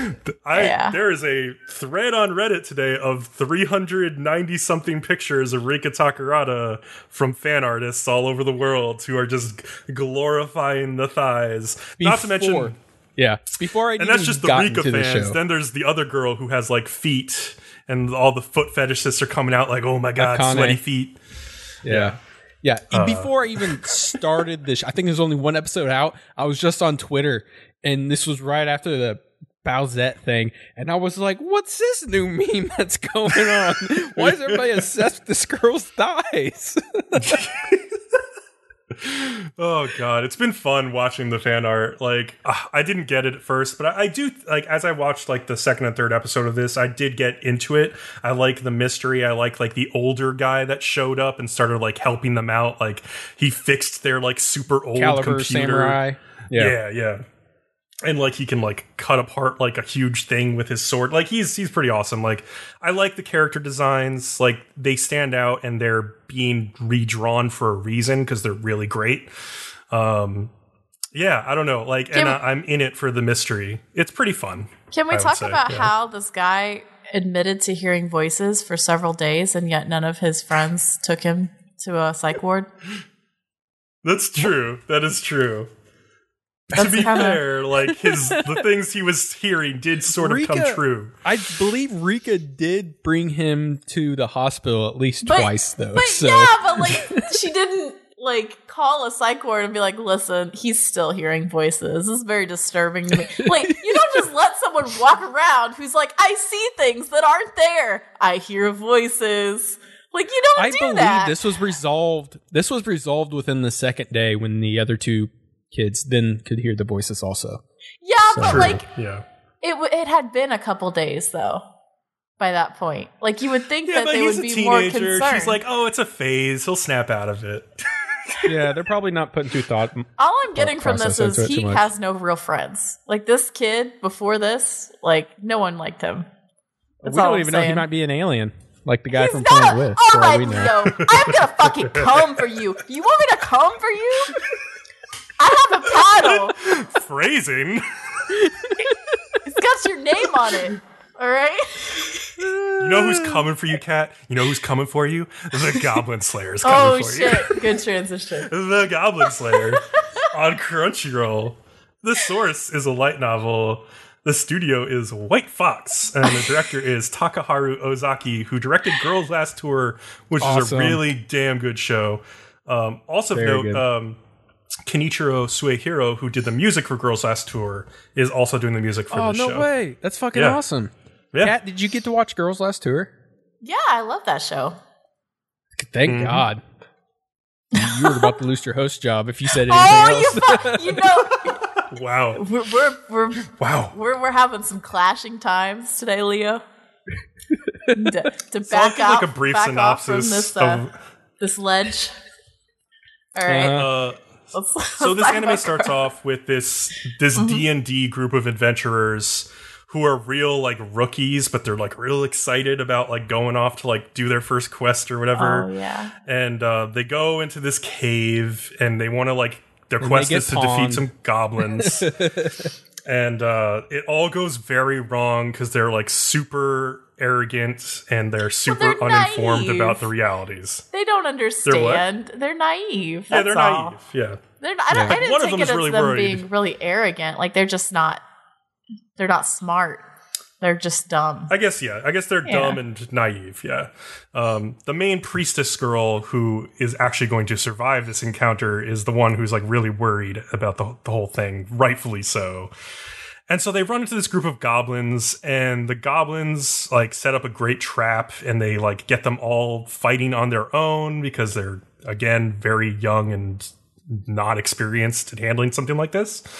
And so they kill the first guy. They rip the second girl's clothes off and like snicker and like go to town on raping her. And then like the show like shows you her like lifeless eyes and like drool coming out of her mouth as like she's like going through this. They start like ripping the clothes off another girl, and then like, you know, things are looking really bad. And then this absolute unit in a suit of armor shows up. This god among men shows up, and he's like, I know how to handle this shit. And he just, you know, he basically takes control of the situation and slays the fuck out of some goblins. And yeah, like, all right, I have a whole bunch of issues with the way this show is first like set up. But you say it's and, like, heavily delivered. sexualized. Okay, you say It is. They rip her clothes off. They put her in doggy style. They, like, you see her boobs. Okay, but like, it's- how are they supposed to cover a rape scene without it being slightly sexual? It is first sex. of all, why did the goblins have to rip her clothes off in the first place? Well, because they're going to fuck her. Good they parts. can't fuck They could her rip if she her has they could rip her clothes on. bottom Be clothes calm. off. They didn't have to rip her top off. I don't think they give a shit what they rip off. I don't think they do either. These goblins Have you definitely don't give a fuck. You're ever right about literally ripped someone's clothes off? It's not like you're very surgical about it. Like, I only need this part. Like, you're just ripping at things. Like, well, it's the whole thing is weird because so like we find out there's like no female goblins, right? So like I assume the only way goblins can reproduce in this world is with like other species, Human females, yeah.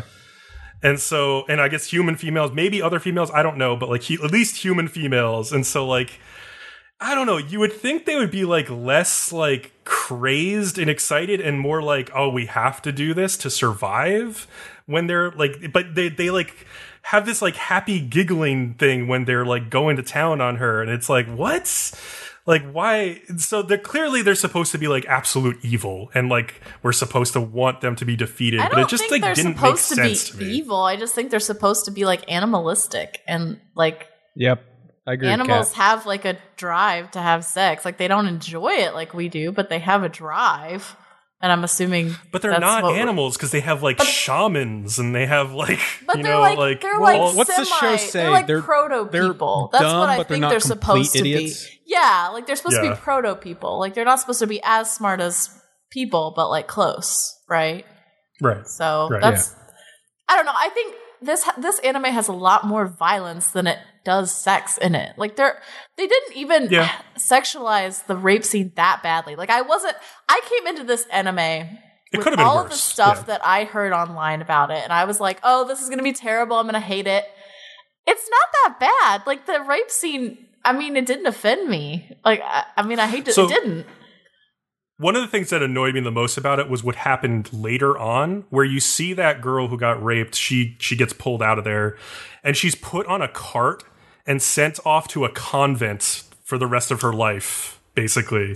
Because the girls who get raped in this anime are mind broken for the rest of their lives and can't come back from it, apparently. That did annoy me a little, because like the whole trope of like, once a woman is raped, she's just irrevocably damaged and can't ever move past it and is mentally scarred is annoying. To your imagination if they got better or not. I guess so. Like maybe she'll come back later on, but I don't expect her to. Well, the show said never heard from her again, so she's probably out. So I will agree with you there. It's annoying. The when second episode, I had more problems with the second episode, honestly, too. Like, why? Because they introduced this girl named Cowgirl, and who called her Cowgirl?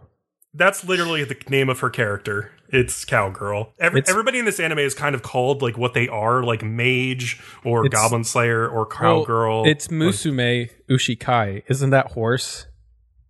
No, trust me, her name is Cowgirl. Like I know this to be true. Okay. And it's because she's got big udders, Leo, okay?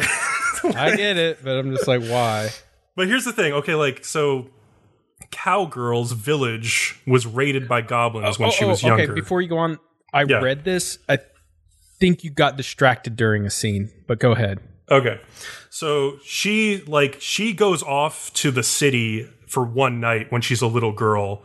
And so she's not there when her entire village gets raided by goblins. You didn't miss it then. Okay. No. I still think this is completely unrealistic, but like I understand what you're going to argue, but like, so she's not present when her village gets raided by goblins. Correct. Goblin Slayer is there as a little boy. He's under the floorboards and he sees like he sees all this. Yes. Like people getting raped. I think it's his sister. Destruction, killing. Yes. And so she doesn't see it, but like she knows that like goblins are a constant threat and that they typically come for women for a very specific reason. Yet she sleeps naked her entire life. Okay, number one, seeing it is totally different than just knowing it's happened and have it happened. And also, people have weird coping mechanisms, and they tend to be in extremes. And her sleeping naked is a very it would be all right. That's one of the extreme coping mechanisms. It could be. Go ahead. It could be a coping mechanism. Like, I don't know. Like, we don't know much about her. She seems very happy-go-lucky given, honestly, like, her circumstances. I think you're reading into that too much, and that's just the fucking fan service. Like, the show's like, we're going to have fan service, and it's just like, that's just like the pointed out in the second episode, and I was just like, all right, they're going to have fan service every episode. Cool. So, like, I think it was just, you're just reading into that too much. I don't know. I just think I felt that was unrealistic in like a medieval world for like this girl to be sleeping naked in a world where like her parents literally died to a goblin night raid. Like I just felt like she would be more on her guard. She would have like a knife by her bed. She would be dressed and like sort of ready to go at any moment.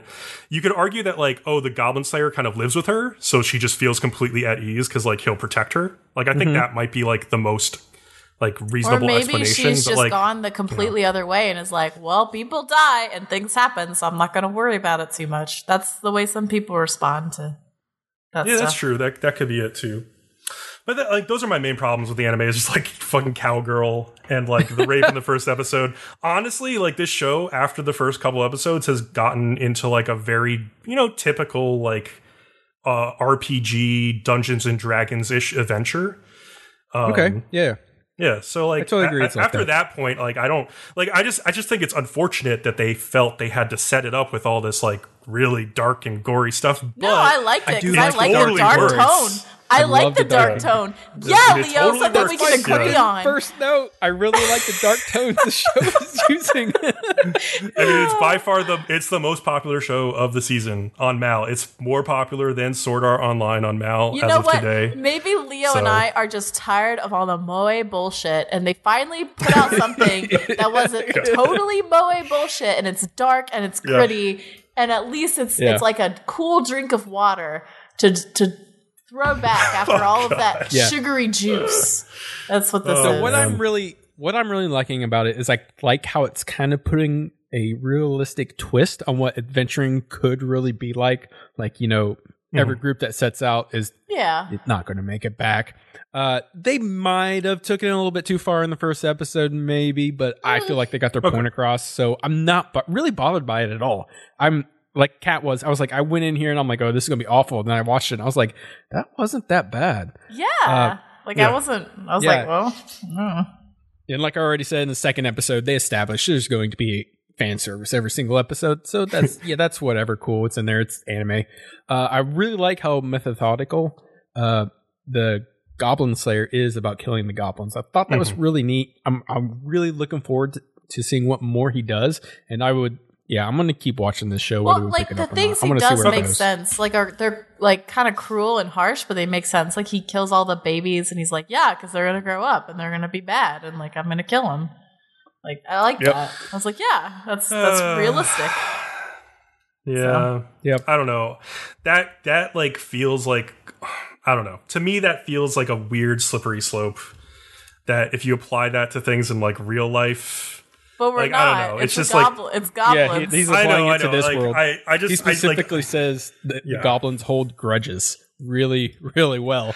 So, well, like, I know. Well, when that's they what he grow up, believes. They're going to but fuck up. The everybody. priestess also questions him and is like, "Well, clearly they're not all bad, but like, you know, he's like, well, there's enough of them that are bad that like, you know, the only good ones are the ones that never leave their cave." But like, couldn't there be a way that like goblins and humans could come to some kind of agreement? Well, he does say, he goes, I guess if you looked hard enough, you could find a good goblin out there. A good goblin, yeah, like Yeah. so. But like, I is don't it know. worth it to take the chance? Yeah. Like, no. So. No genocide. Woo! Oh my god! I don't know. God. I love you. It's a little bit simplistic morality wise, I would say. That's I don't know. But whatever. It's an anime. It's No, it's so what it is. genocide. And with that, we will get to the vote. Oh god. All right, yeah, we're going to take a short break to deliberate now that we've all voiced our opinions and come back with the vote. So we'll be right back. Yes. Whoop.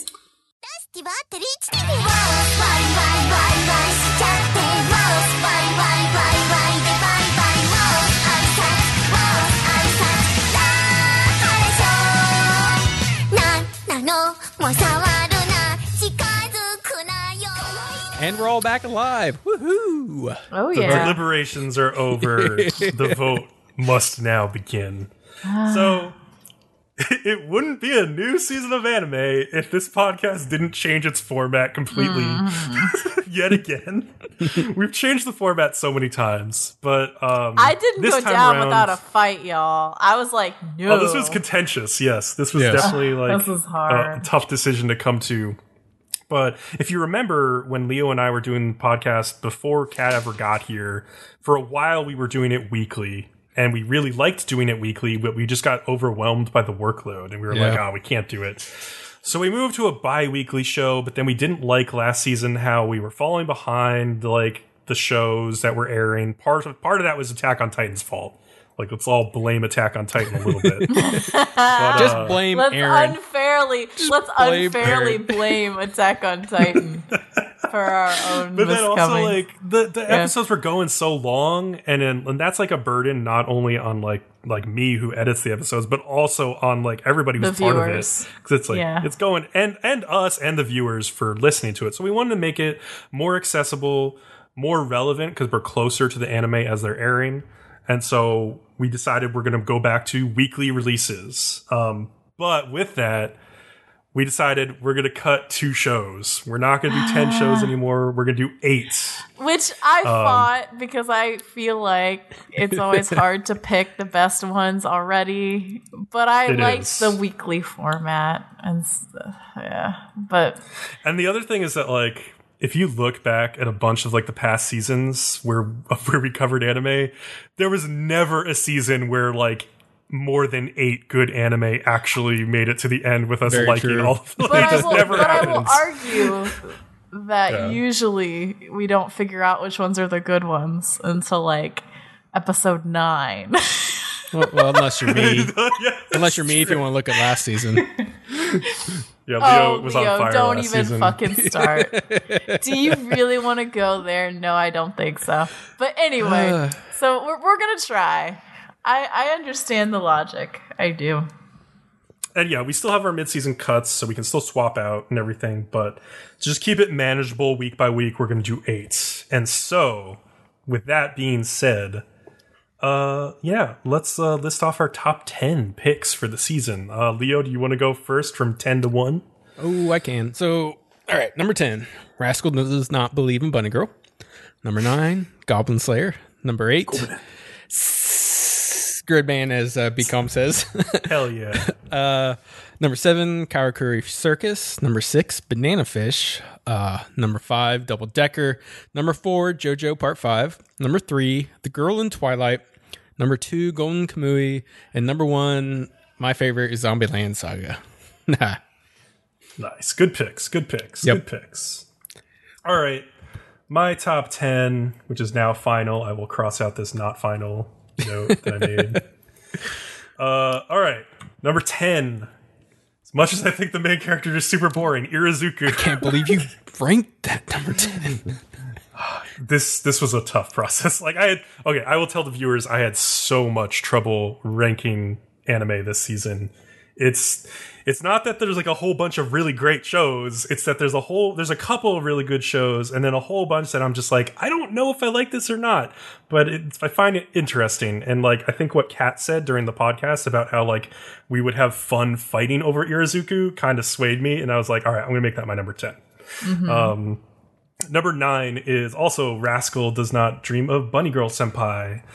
Number 8 is Bloom Into You. Number 7, I have The Girl in Twilight. Number 6, I have KyoAni's Sarune. Number 5, Zombieland Saga. Number 4, Gridman. Number 3, Karakuri Circus. Number 2, I have Run with the Wind.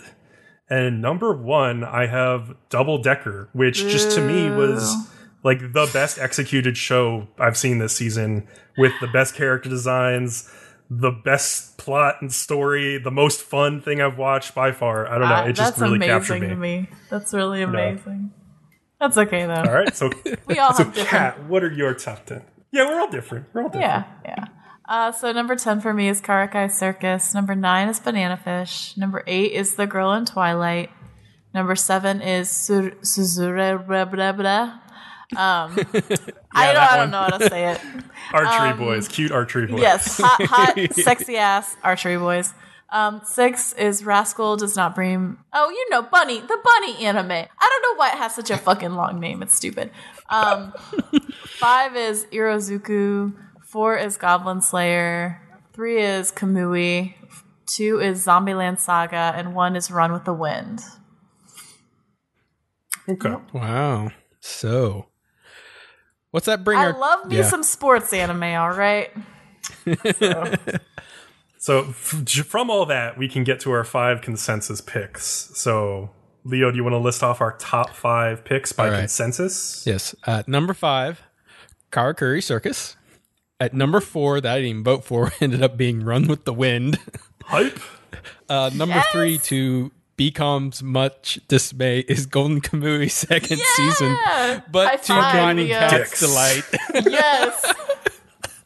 Damn it. To pretty much everybody's agreement, number 2 is Girl in the Twilight.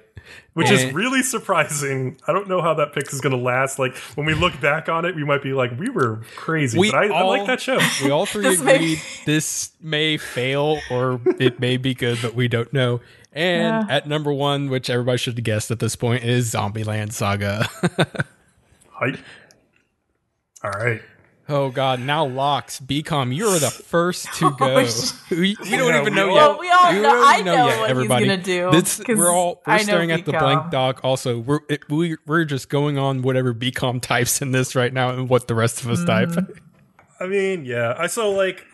We have only one lock each this time, instead of our 2 like hard and soft locks last time. Yeah, I know. So it really has to be like the one show we really want to follow. And like, I guess, like, I don't know. I listed it as my number 1. I have to stick to my guns. If I'm wrong, I'll change it. But Double Decker is going to be my lock. Okay. I really like this show. That was my prediction. I'm glad So you went Leo, with you it. are next. It made my pick a little bit better, and I'm not going with my next logical one in my rankings. I'm actually going to save Banana Fish. That's what I thought you were gonna do too. Yeah, that's good. I like Banana Fish.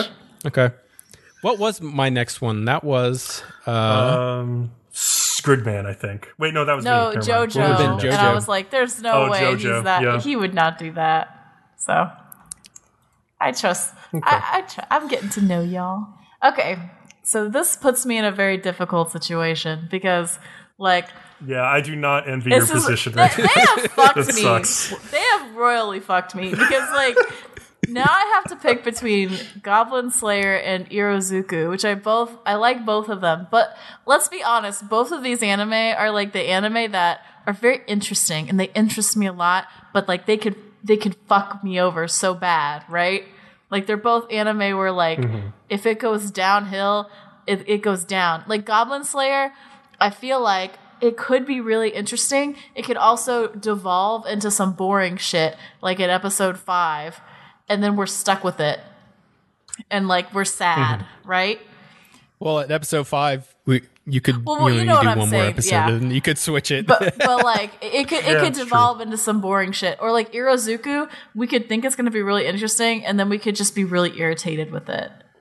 Because it ends up being like, and I feel the same way, honestly, about the next couple of choices you have, like Rascal and Sarune. Like, I could totally go either way on either of those shows. Like, Rascal has been interesting up to now, but it has like a lot of elements of just like a boring anime at the same time. Sarune is really gorgeous, but also is a ton like Free, and we've already seen Free. I don't know. My concern with Rascal or Bunny Girl Senpai or whatever is that even though I think it has a better chance than the other two of having an interesting plot down the line and like covering something of meaning, I'm also concerned about them leaning too heavily on the harem aspect, which I'm not really a fan of. Yeah. But I still think of these 3, I like watching Irozuku. I don't trust them not to make it boring in the second half. I also don't trust Goblin Slayer not to make it boring in the second half. I think Rascal, or I'm just going to call it Bunny, I think it probably has the best chance of actually having an interesting plot that we can talk about later on in the season, which is what I'm looking for.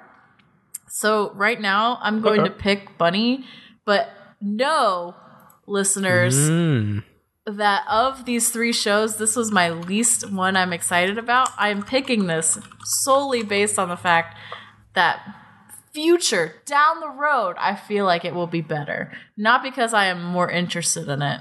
I'm taking one for y'all. I'm taking one for the team. Man, I was hoping you were going to go with Goblin Slayer, personally. But okay, I like Goblin Slayer so much, but like, I feel like later on it's going to get boring. I don't know. Maybe I'll be wrong. I think it's already kind of started to get a little bit boring. I totally loved episode 2. So I didn't mind it. Well, I meant like 3 or so. I've seen episode 3. What I'm saying and 4 is, like, already, after a few more episodes, I'm wondering what they're even going to do with it. And I'm like, do I want to be stuck with this thing that then is boring? And like the same issue with Irozuku. Like if they don't introduce some plot point that's like very mysterious and like, oh, she came back to solve this and it's only about her development, which could be a possibility, then I'm going to be pissed off at it. And I don't want that. And I feel like, at least with Bunny Girl, like they have to address some deeper plot point because of these like power things, right? So hopefully they'll give us something. Yeah, I like your logic. Yeah. I totally back this kind of logic. Yeah, I think it will be interesting to talk about for sure. So yeah. All right. Our top 10. Sorry. God, I'm back in last season. Our top 8. Our top 8s are Zombieland Saga, The Girl in Twilight, Golden Kamuy second season, Run with the Wind, Karakuri Circus, and then my lock of Double Decker, Leo's lock of Banana Fish, and Kat's lock of Rascal Does Not Dream of Bunny Girl Senpai. Yeah. So that's it. We have finally finished our impressions for fall 2018. And so we will start getting into weekly reviews starting next week. So, and you know what comes with weekly reviews? Kat What's verbally assaulting me with I'm like Kat verbally threatening me with a physical assault every fucking week now. It's all right, Leo. I think you can take it. You can take love me. You know you can do it. All right. Well, thank you for listening to Kat's verbal assaults on your ears. You love it, and don't mine y'all? And Leo's. Remember to like, follow, and subscribe to us Secret on YouTube masochist. to get updates on new podcasts or videos. You can also find our podcast on iTunes, Google Play, Stitcher. Oh, and by the way, it's on Spotify now as well. So you can check us out there. There's a link in the description.